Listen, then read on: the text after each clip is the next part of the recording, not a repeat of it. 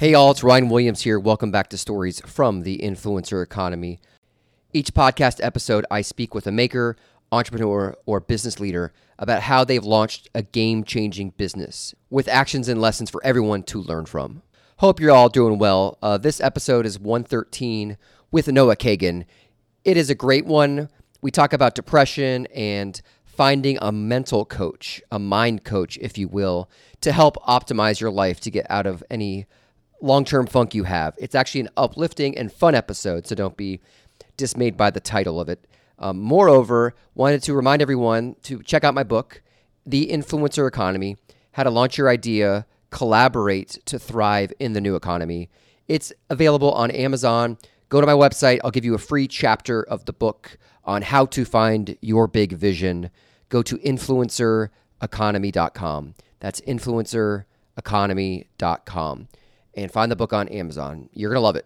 So let's get this kick started. Welcome, Noah. Hey, everyone. Welcome back to Stories from the Influencer Economy, the Rhino Lab. I'm here with Noah Kagan. Rabbi Can't Lose is his DJ rapper name. And Young Easy. What are some other names of yours? I got Mr. Mustard, DJ PB. I try to come up with new ones. I was thinking Young Water Sippa. Young Water Sippa. So he's based in Austin, Texas, where he runs the company AppSumo, which you can find at sumo.com, a website domain that they just acquired. But they make a lot of great tools for businesses. I use them specifically as I'm a client because they have good email pop-ups for acquiring and growing my email list. So Noah, welcome. Thanks for joining. Thank you, Rhino, for having me on the show. So we have two websites, appsumo.com, which is Groupon for geeks, and then sumo.com, which is free marketing tools for your website to get people to join your newsletter. Okay, so I use sumo.com. And you also have a podcast called Noah Kagan Presents, which you recently launched, so congrats on that. Thank you. You've talked before in your life about you've been through depression periods, and I've been through depression. I've talked about it on the podcast before, specifically when I was in my early 20s. In Washington, D.C., I was doing stand-up comedy, and that kind of helped me get out of the depression. Comedy did? With people not laughing at your stuff, probably? It helped me realize that I need to move on with my life and get my stuff together. And I met my girlfriend, who's now my wife, and she told me I wasn't funny. Literally, my wife's like, you're a better marketer at the comedy shows than actually performing at the comedy shows. How'd you deal with that? The rejection? The idea that you weren't going to be the comedian, but you were going to be the promoter of those kind of people. It was the biggest relief ever to actually realize that. Ooh, that's so interesting. Because I had the weight of the world on my shoulders that I had to be the comedian. I took improv classes, and I was a host at the DC Improv Comedy Club to network with Chris Rock and Dave Chappelle and all these big names and watch them live, and Mitch Hedberg, who if you've ever seen is the funniest comedian ever. And I just put so much time into it that it was like a relief that I didn't have to do that anymore.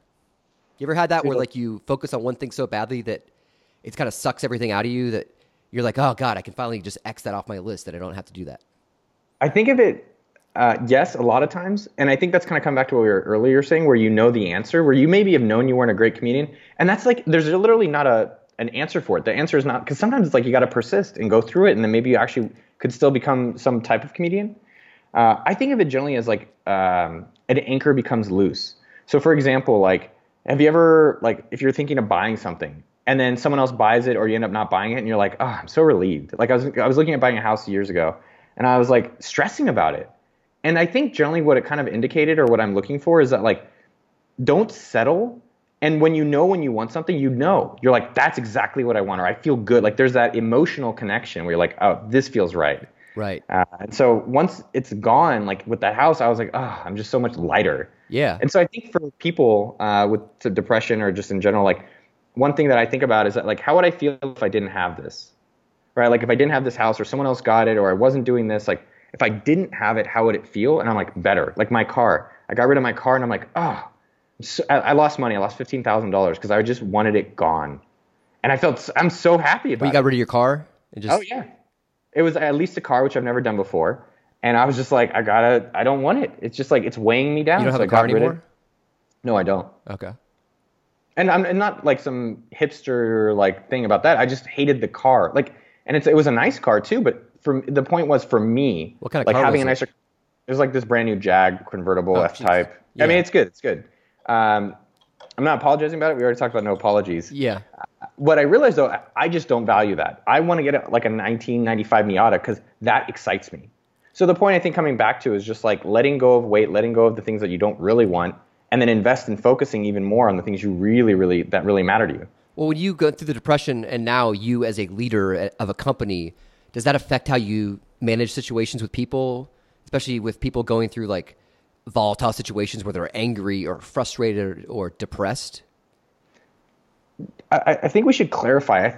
I do notice that a lot of people call like a bad day depression. And there's a big difference. Depression, or they're like, man, OCD. I'm like, you're not OCD. You just like things clean. Right. Like, that's not OCD. My mom is OCD. Like, she can't be happy unless there's like everything spotless. She wash her hands a lot? She washes everything a lot. And she washes everything everywhere. So that's OCD. So depression to me is like long-term, like bouts, consistent, like I'm unhappy about things. And I've felt that for many years. And this is weird. I haven't really felt sad in like 2 months. And especially running a business, you're going to have these days where you make a lot of money and then you have days where you make no money and you just go through a roller coaster. One technique that I came up with that seems to actually work for depression, I have a few of them, but one of them that I thought was really interesting is that I don't think when we're going through good and bad days, we recognize the good days. Right. You're just like, oh, every day sucks. But you're like, actually, most days are pretty good. So what you do is you take a calendar. So I'm just going to hold a piece of paper. So you take a calendar and then you just do a happy face, a neutral face, or a sad face, and do it for 30 days. And you do it at the end of a day. And at the end of every day, you just make a happy face or a sad face or a neutral face. And at the end of the month, you'll probably be like, oh, there's actually a lot more happy days than I thought. And so what I do... That's a very cognitive. And it's because you just... Cognitive therapy is all about like, you got to Totally. just write everything you've done. It's almost like when you're in sales, you need to like write all your leads down. And even if you've got like 100 leads and you've got 0 sales, it still makes you feel accomplished that you have 100 people that you reached out to. Totally. You got to see, I think when you see that, number one, you feel happier. Another technique that I've used, and I'm going to go into, because I think there's techniques that help surface, and then there's like root level things about, damn, you're fucked up. Yeah. Some other techniques and root things. So technique is called Gebi. Gebi is something I came up with my buddy Adam. It's gratitude, exercise, breakfast, and you. I don't know if you've heard me talk about this. No. But basically every morning I'd wake up. For 2012, I pretty much felt like shit every day. And it sucks, dude. You wake up and you're just like, what's the point? I remember I was like, why even be alive today? But you're still running a company and you had employees and... Oh, yeah. And you have to like fake it. But people can read, I don't know, maybe it's just me and I'm like that obvious, but people can see through it. If you're not feeling well, if you're not acting well, someone said it, I don't know, keep it out of the office. You keep it out of the office if you're not in that good mood, which is debatable. But kind of, if you're the CEO, your feelings permeate. Like I've had some bipolar CEOs that literally were screaming with happiness the one day and yelling at everyone the next. And that trickles down to the mood of everyone.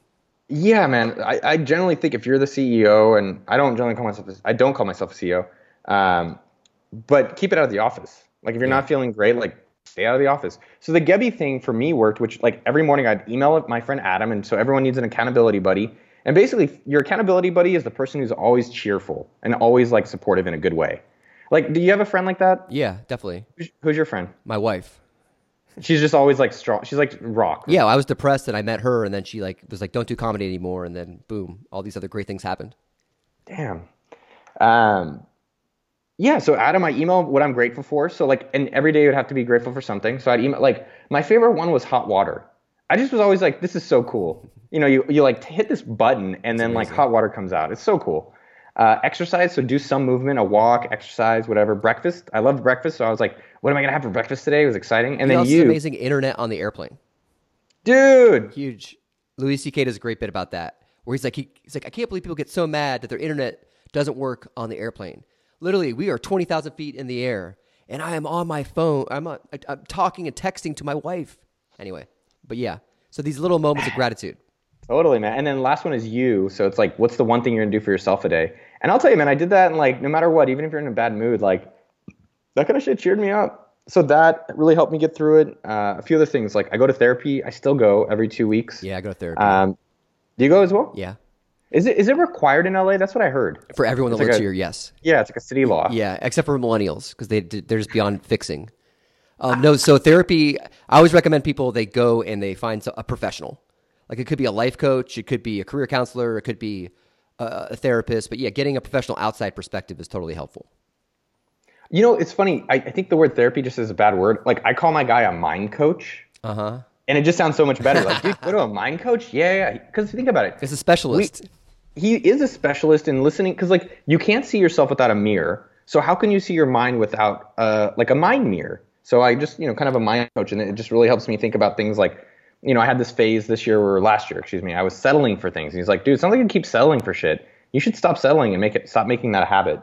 So therapists really helped me go deeper on certain things. But how do you then so like right now we're talking about this freely and openly, and you're letting your guard down, and obviously people at your company can listen to this. That is weird. But like that's the kind of management or leadership or whatever you want to call it, style you have.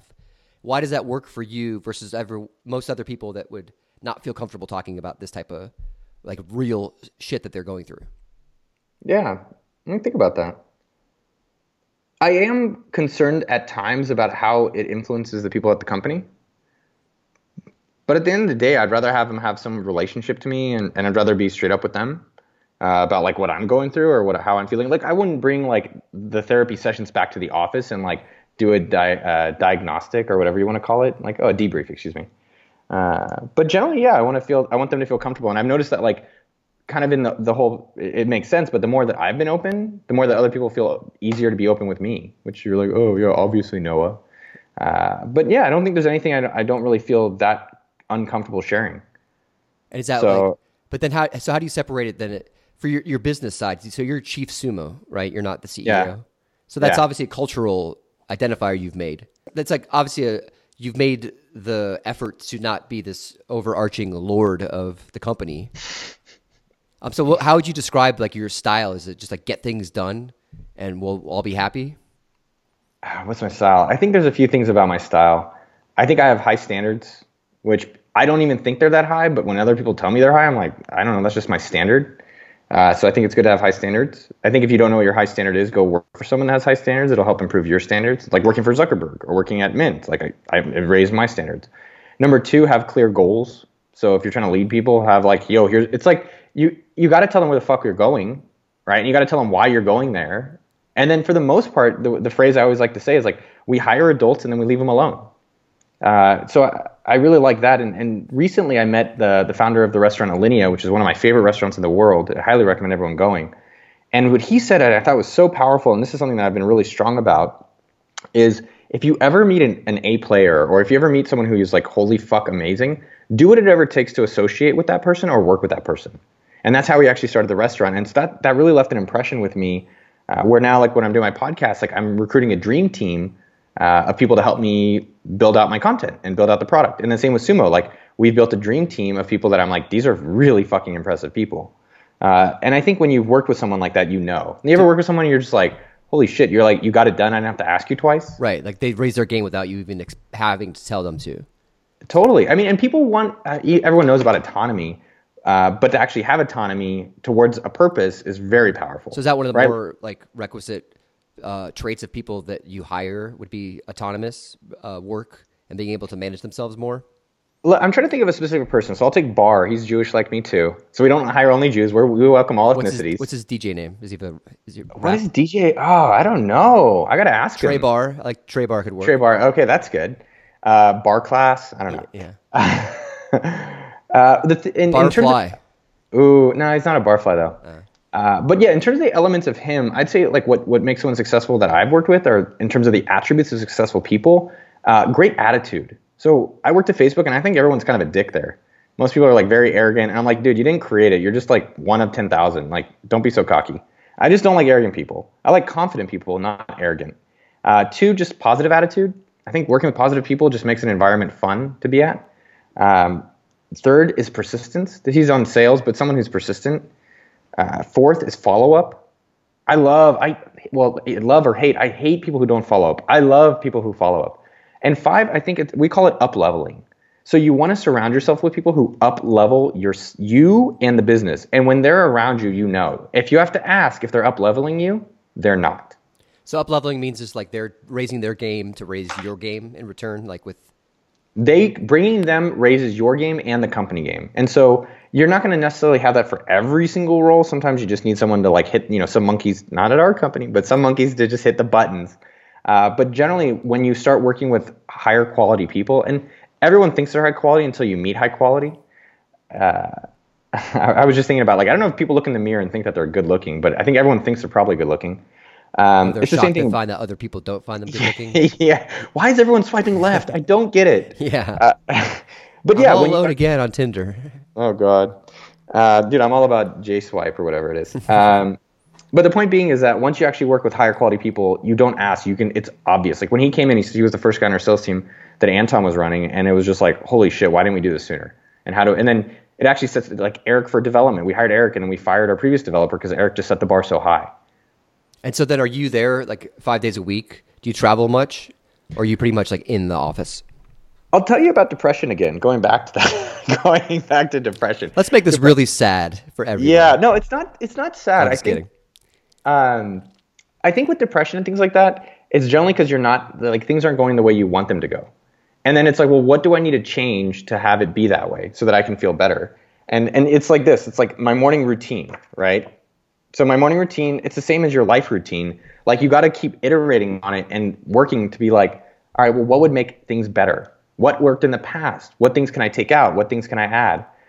So for me with the company in the past 18 months, I go to the office 5 days a week, and I fucking hate going to an office. I have no problem saying that. I think an office is kind of like it's the modern jail cell. And so I don't really want to go.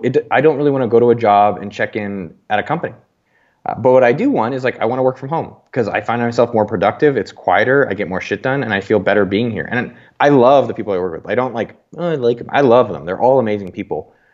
And so what I really want is I want to work from home most of the week, go to the office sometimes, and then I want to work remotely because I find that when I work in new environments, I just get fucking like excited and I get new ideas. And so I think for everyone out there, you have to figure out like what is your flow zone or your productivity zone. So I found that like 5 to 9 a.m. is my productivity zone so far. And so I'm like, or not so far, for now. So I like maximize 5 a.m. I get up at 5 a.m. every day, and I challenge anyone out there to do it. You can text me if you wake up, 510-866-NOAH. Text me at 5 a.m. I'll be up. Not on weekends. Don't fucking text me on weekends, especially international people. But I'm up at 5 a.m. Central Time. By yourself? By myself. I just, unless, a girl's staying over. Or it's a slumber party with my boys. I don't know. And JR's in the house. JR, dude, I love that guy. And so in terms of coming back to the company, so I do my productivity zone. So I think the point being in business and in life, you have to recognize the things that give you energy and where you're really in your sweet spots, and the things that you've done in your sweet spots. So my sweet spot is like during these time periods, and then the things I want to work on that are my sweet spot, it's not recruiting. And this is what's crazy about a company, man. The things that you hate, there are someone else out there who loves. And that is unbelievable. And you've got to find that person who loves it and find the best person who loves it and then leave them the fuck alone. Give them the goal. Give them some coaching if they want it and support, and then leave them the fuck alone. Let them do their thing. So like Troy on webinars, we just hired him. The guy loves doing webinars. I'm like, you want to do this? He's like, dude, I love it. Samantha on recruiting. I'm like, you want to talk to these fucking people every day? She's like, oh yeah, the power. I've got all this power. I'm like, okay, fine. Jamie on support. Yeah. What do they believe in? Like, what do you think they believe in? Is it the company? It's the product? Is it the team? Like, what is it? What are you selling them that they're like, yeah, I want to run with like recruiting people? If I had to be straight up about it, I think they like the roles maybe more than the company. So I think they like the company perks. I think they like their coworkers. I call it the 4 Ps of what you want in a job, and I'll talk about that in a second. But I would say for Samantha, she wants to be an amazing recruiter, and we've given her a place that makes it easy and able for her to be a successful recruiter. And I think the same with Troy. He wants to be a great webinar, and we have talented people, and it gives him the place to do that. And so I think really number one, it's the role, because everyone is selfish, as we talked about. So when we interview people, I'm like, tell me your dream job, your dream position. They're like, I want to be doing this. And if that aligns with us, if that actually is like, I don't know if this video is going to go out, but if it aligns, then that's a great hire. If it doesn't align, like they're like someone for marketing, we're looking for a junior marketer. And they're like, yeah, in a few years, I want to be like leading a team, but I don't know if it'll be in sales or what. I'm like, oh, you clearly don't want to keep growing in marketing, so you're not a good fit. Versus someone who's like, oh, I want to be a marketer. I want to be a pro marketer. And this is my gateway to get there. Right. So I found that really helpful. The 4 Ps thing, I think everyone running a company sucks, by the way. I don't know, for anyone who wants to start a business, it's fucking horrible. Go get a job. Getting a job is way cooler. It's easier. It's way easier. People tell you what to do. Which is actually nice. Like sometimes it's refreshing, right? You're like stupid. Yeah, you hate your boss, but you're still like, okay, at least I know what to do. Well, my boss is a dick, dude. I hate that Noah guy. No, but sometimes it's nice. I think about being a dog. I'm like, a dog's life is so cool, right? Like everything is just planned. And like, yes, you don't have options, but you don't know there's options.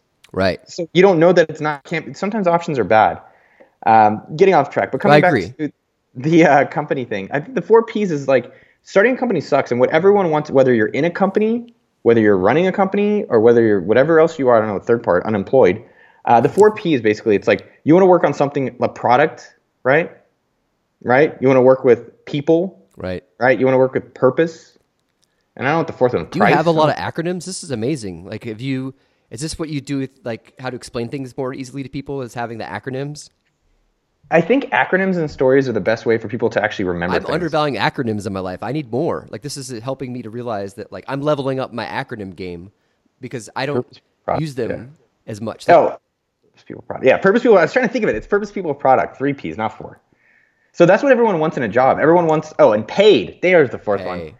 Well, I hate when people have. You know what's bullshit to me? Wait, when people have purpose, people, product, and pay. Paid. So what that means is that if you run a company, I want to have purpose. So I love helping small businesses. I just like doing that, right? I want a product that I love, right? I want to work around amazing people, and I want to get fucking paid. And this is true whether I work at a company or whether I run a company. And I think people just assume that when you run a company, it's all better. But frankly, if I could get those 4 Ps working for someone else now, I would. But Sumo, for me, offers me that. That's great stuff, Noah. Thanks for coming on. I'm going to ask you to pause right here because we're going to end this segment on depression because it was super insightful, and we're going to have you back on for another episode very soon. So I'll let you go. Thank you so much, Noah, for joining the podcast. Check out his podcast, Noah Kagan Presents, on iTunes, and his website is sumo.com. See you soon. Smooches. Later. Thanks, bro. That was Noah Kagan, one of the rock stars out there in the business online community world that I'm a part of, and you all are as well. I want to thank you for joining the show. Go to influencereconomy.com for all the archives. People like Seth Godin, who's a prolific author, investors like Brad Feld, YouTubers like Francesca Ramsey. We have over 112 free episodes there. And make sure if you're listening on iTunes, please hit the subscribe button and leave an iTunes review. It really helps. And finally, my website has a free ebook around how to launch your brand, collaborate with influencers to thrive in the new economy with 99 steps to grow your business influence at Influencer Economy. I heart you all for supporting me. Thanks for the love. Talk to you soon. Ryan Williams here.